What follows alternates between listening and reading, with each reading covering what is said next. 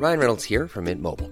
With the price of just about everything going up during inflation, we thought we'd bring our prices down. So to help us, we brought in a reverse auctioneer, which is apparently a thing.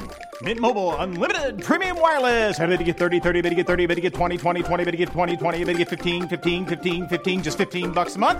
Sold! Give it a try at mintmobile.com/switch.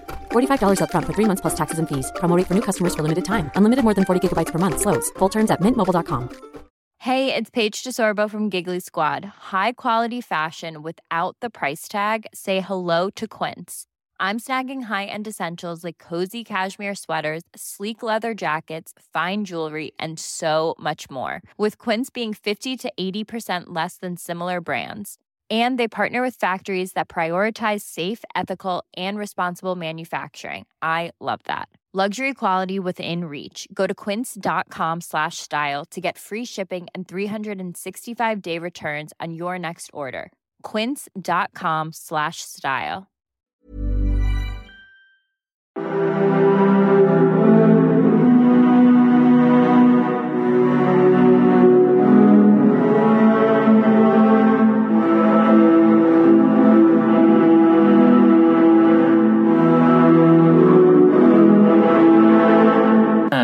Welcome to the Explaining History podcast, and today I'm going to talk about the rise and fall of the Bretton Woods system from 1944 to 1971.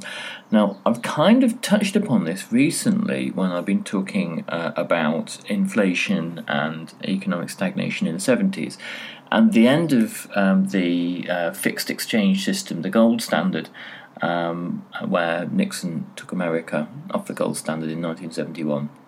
And replaced the dollar as a floating currency, and this really is the end of Bretton Woods. And Bretton Woods has such an important role in the economic history of the 20th century. The economic revival of Germany and Japan, and the stabilization of Europe. Has an important role in the creation of the mid-century boom that we see from in the 40s, 50s, and 60s, and also in the consolidation of this idea of the West during the Cold War. So it's a fascinating set of kind of economic principles hammered out by former New Dealers. Such as Harry Dexter White and John Maynard Keynes from Great Britain.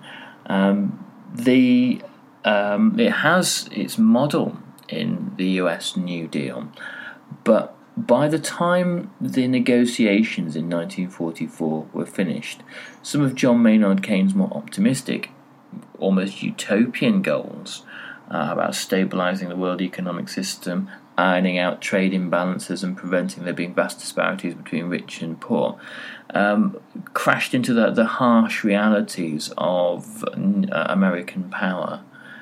America had a world economic surplus and wasn't willing to squander it lightly or give it away, as no nation state would. So let's go back to the beginning, and we'll go gradually through what Bretton Woods was and how it operated. Okay, so my book suggestion for the week is Yanis Varoufakis's And the Weak Suffer What They Must. Very interesting history of the current Euro crisis and its origins, really dating all the way back to Bretton Woods. John Maynard Keynes was one of the first economists to make a very clear and convincing case between the two world wars and economic crisis, and the idea that imbalances between nations, trade imbalances, one nation being in surplus, the other nation being in deficit, could create huge instabilities within the world economy.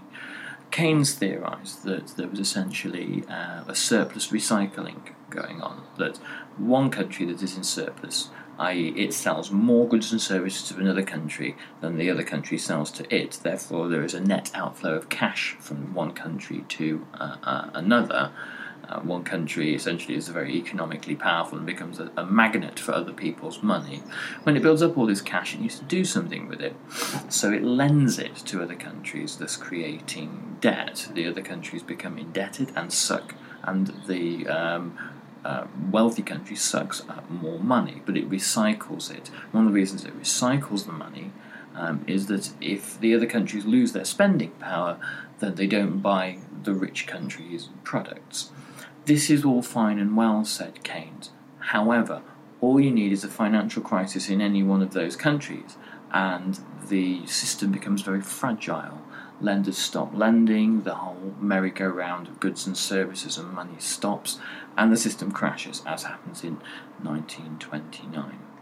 Very quickly, you go from internationalism, globalism, trade, to protectionism, tariffs, beggar thy neighbour, economic policies, and you have multiple slumps, multiple economic crises, from which it's very difficult to revive economies, and these are perfect breeding grounds for people like Hitler, for example.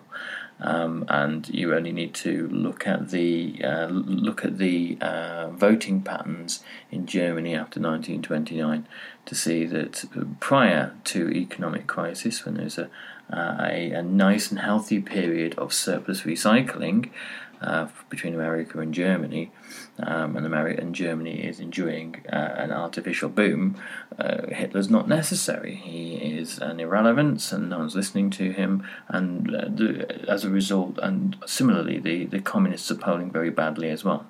After 1929, within 2.5 years, by mid-1932, the Nazis are the largest party in Germany. And Keynes, in his book The Economic Consequences of the Peace, had quite presciently criticised the Treaty of Versailles, saying it did nothing to revive the shattered economies of Europe. It did nothing to bring Russia in from the cold.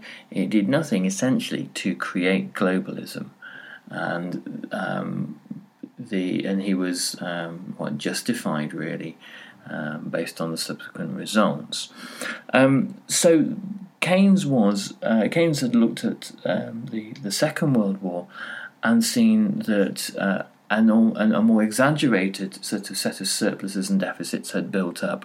By the end of the Second World War, every country in Europe is bankrupt, and Great Britain is bankrupt also, though our infrastructure isn't half as shattered as everybody else's. And America has a fifth of the world's population and half the world's wealth by 1945. And it was the intention of American policymakers really to keep things that way. But the price of that would have been an extremely unstable world where, and eventually the Marshall Aid steps in to kind of put the kibosh on this one. We would have an extremely unstable world, which would be susceptible to resurgent fascism and communism, particularly in Europe and Asia.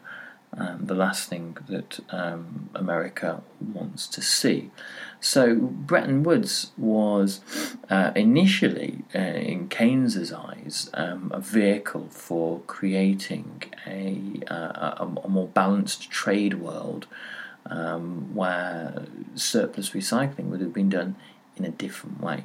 Bear in mind that when Bretton Woods is being discussed, this is the summer of 1944, so it's shortly after D-Day.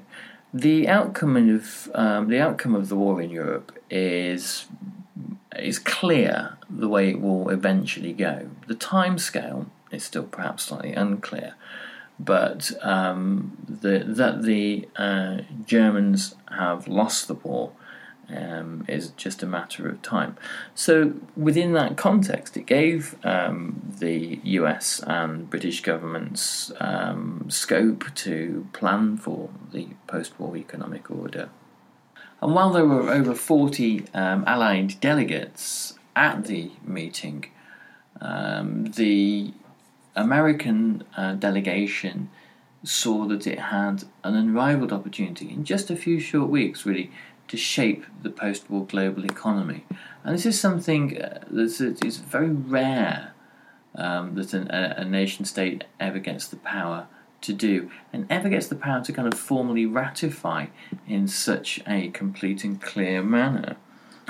Roosevelt, now not really in the best of health, announced that this would be an end to American isolationism, and that kind of recurrent isolationist trend within American culture would finally be consigned to history. Roosevelt said that now America would become intimately connected with the tools to manage the world economy. And the most important continent for the Americans was Europe. Europe had caused 2 world wars and unimaginable suffering, where Europe's problems become the world's problems. And it's always interesting that there is this adage when America has a sneeze, Europe catches a cold. But in a way, that's not necessarily true. Not up till 1945, anyway, when Europe has had a crisis. America has been drawn in on 2 occasions, and that crisis has been exported around the world with immense bloodshed. So it was important to stabilise Europe, and the way to do it, in the eyes of Harry Dexter White and Roosevelt, was to remonetize Europe. Europe's currencies were worthless due to wartime inflation, much of it caused by the Germans, who, when they would occupy a country, would simply turn on the printing presses in order to pay for things, in order to pay for their occupation, in order to get the occupied country to pay for its own occupation. And this had bankrupted all of Europe. No doubt part of the post-war occupation plan would have been to financially exploit these already inflation bankrupted countries. So what you needed to do was to give a firm guarantee that each currency actually had some intrinsic worth.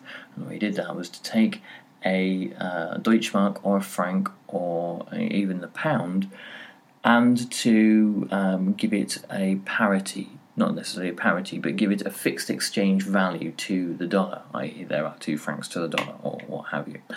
And each dollar would therefore be backed by a certain amount of gold, and gold would retain a fixed price. At this price, it was $35 an ounce, which was considered a reasonable price in 1944, but became excessively an unfair price to pay, a too cheap a price to pay as the decades wore on, which would cause fundamental problems. Once the gold standard was instituted, people could have some kind of faith in the currencies that were being bought and sold, not just on a grassroots everyday consumer level, but in the international money markets. And that meant that there would be people willing to invest in Europe in the not too distant future. America was in essence sharing the dollar with the rest of the world, and the dollar and the stability and the strength. Planning for your next trip? Elevate your travel style with Quince. Quince has all the jet-setting essentials you'll want for your next getaway, like European linen, premium luggage options, buttery soft Italian leather bags, and so much more. And is all priced at 50 to 80% less than similar brands. Plus, Quince only works with factories that use safe and ethical manufacturing practices. Pack your bags with high-quality essentials you'll be wearing for vacations to come with Quince. Go to quince.com/pack for free shipping and 365-day returns.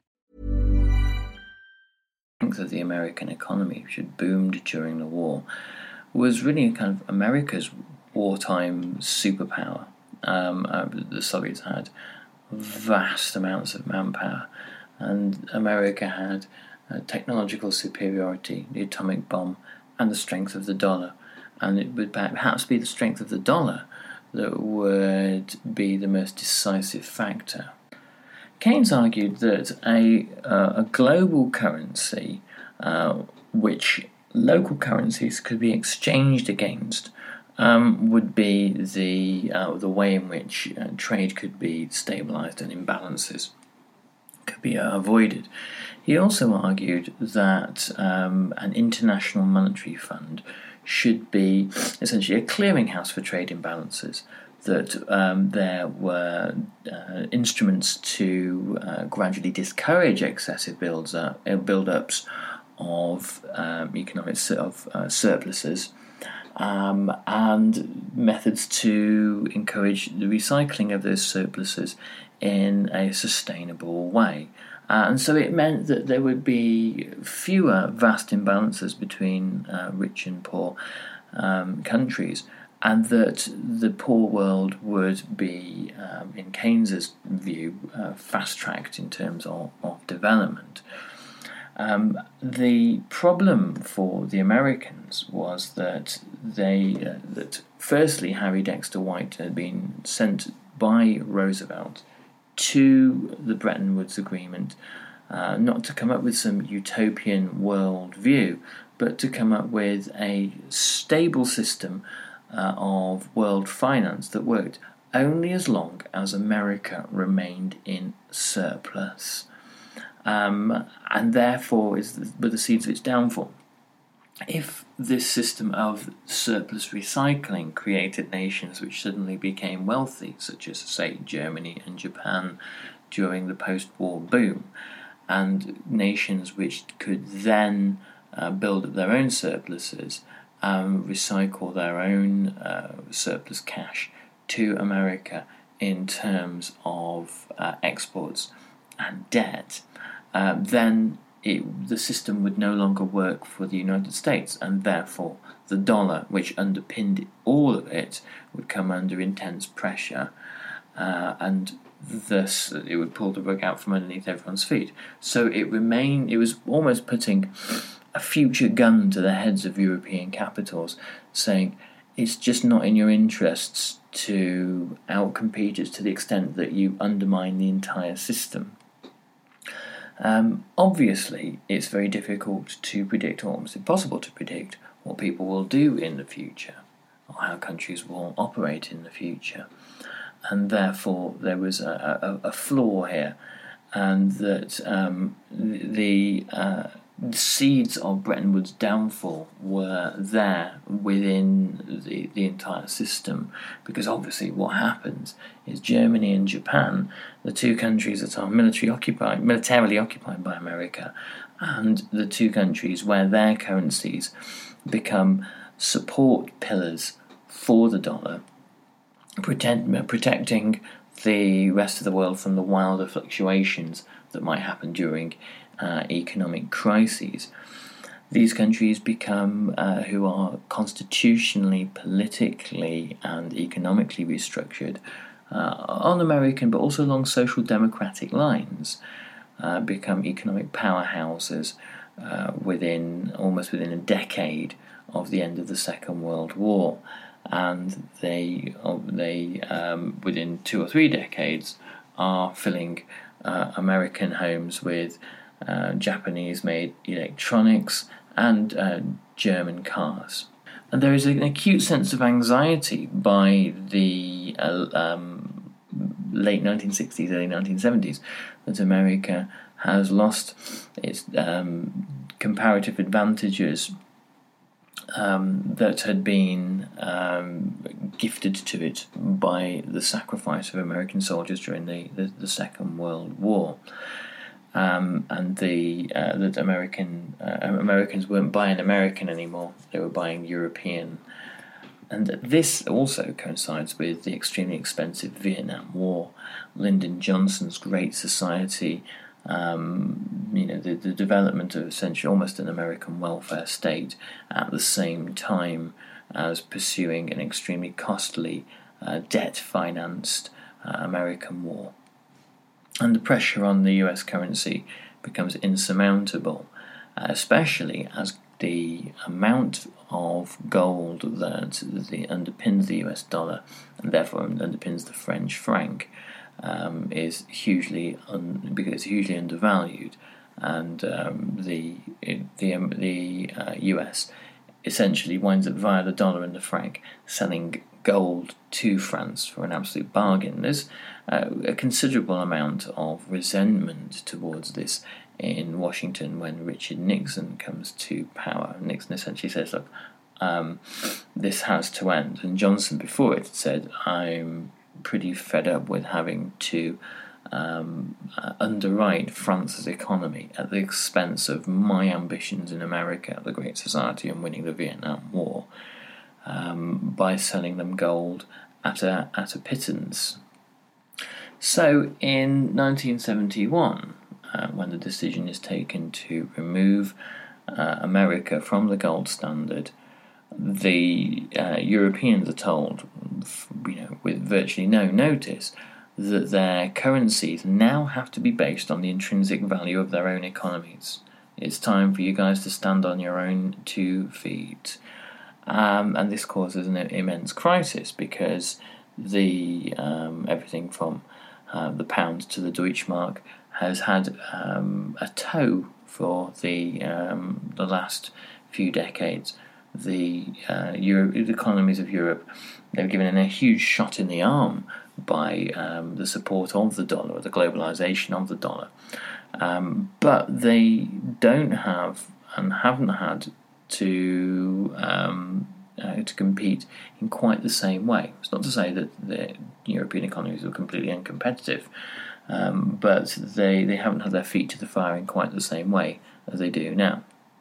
And it's clear that there's a relationship between economic slump in the 1970s up to 1973, and then the oil crisis really takes it in a whole new direction. But economic instability up to 1973, from 71 to 73, and the withdrawal of the gold standard, the disruption to the gold standard. Also, the history of European integration makes more sense in this light. When one currency won't underwrite your national currencies, why not propose the development of another one, such as eventually, way down the line in 2000, the euro? Ted Heath's enthusiasm for Europe after winning power from Harold Wilson in 1970 makes a lot more sense in this context. The free ride that America has given Europe is over, and and closer ties between the US economy and Great Britain are perhaps a less safer bet than those between Britain and Europe. So there had already been several attempts, obviously, to join the EEC at that point, and Ted Heath's 1972 application to join is eventually accepted in the start of 1973. The good things that came from the Bretton Woods system was an unprecedented period of world economic growth, and based on really the strength of the dollar. But it could only really work when America was the powerhouse of the world economy, and America was relatively in surplus. America is not a country that has been in surplus for some time. America has considerable trade deficits. The pole of economic surplus from the 1980s onwards had shifted towards China. The fundamental flaw of Bretton Woods always was that it rested on America's ability to retain its surplus, and it's unfortunately rather utopian to assume that any country can do this indefinitely, and the mechanisms for righting surpluses and righting imbalances are not with us. What the IMF finally became, the International Monetary Fund, one of the Bretton Woods institutions, finally became, wasn't so much a clearinghouse for global debt, but it became a device for instituting structural adjustment. So it became a lender, and the loans come with conditions. A great many third world countries found this out to their detriment. But also first world countries, Great Britain in 1976 takes out IMF loans due to its kind of ailing economic circumstances. And these come with not dissimilar conditions: privatisation of public services, an end to a commitment to full employment, monetarist policies that were first theorised by people like Friedrich Hayek and then later Milton Friedman, that created the kind of the economic and political landscape of the 1980s that suited, politicians like Margaret Thatcher. It's always important to note that Thatcherism didn't begin with Margaret Thatcher. Thatcherite policies that in embryo form begin in 1976, where, during the last 2.5 years of the Callaghan government, with the IMF loan money lent to Britain that comes with serious conditions attached and structural adjustment programs. Anyway, I'm going to end it there. Just to let you know, in terms of structural adjustments, the Explaining History podcast has had to bite the commercial bullet. We're moving over to a new pod hoster, and we're having to embrace advertising. But that means that there are a number of good things to come from this. Firstly, I have unlimited. I can produce far more podcasts. Secondly, I don't have to ask anyone for any financial support ever again. For those who have supported me in the past, I am eternally grateful. And it also means I might be able to invest in a little bit more sophisticated recording equipment later on, so these podcasts won't sound so grainy. Anyway, thanks for listening, and I shall catch you on the next podcast. All the best. Bye-bye.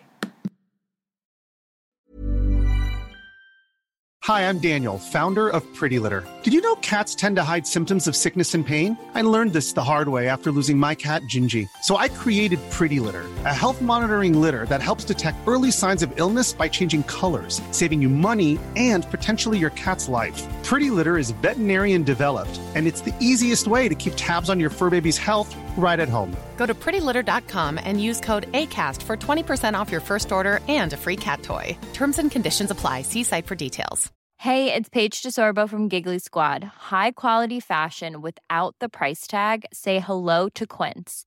I'm snagging high-end essentials like cozy cashmere sweaters, sleek leather jackets, fine jewelry, and so much more. With Quince being 50 to 80% less than similar brands. And they partner with factories that prioritize safe, ethical, and responsible manufacturing. I love that. Luxury quality within reach. Go to quince.com/style to get free shipping and 365-day returns on your next order. Quince.com/style.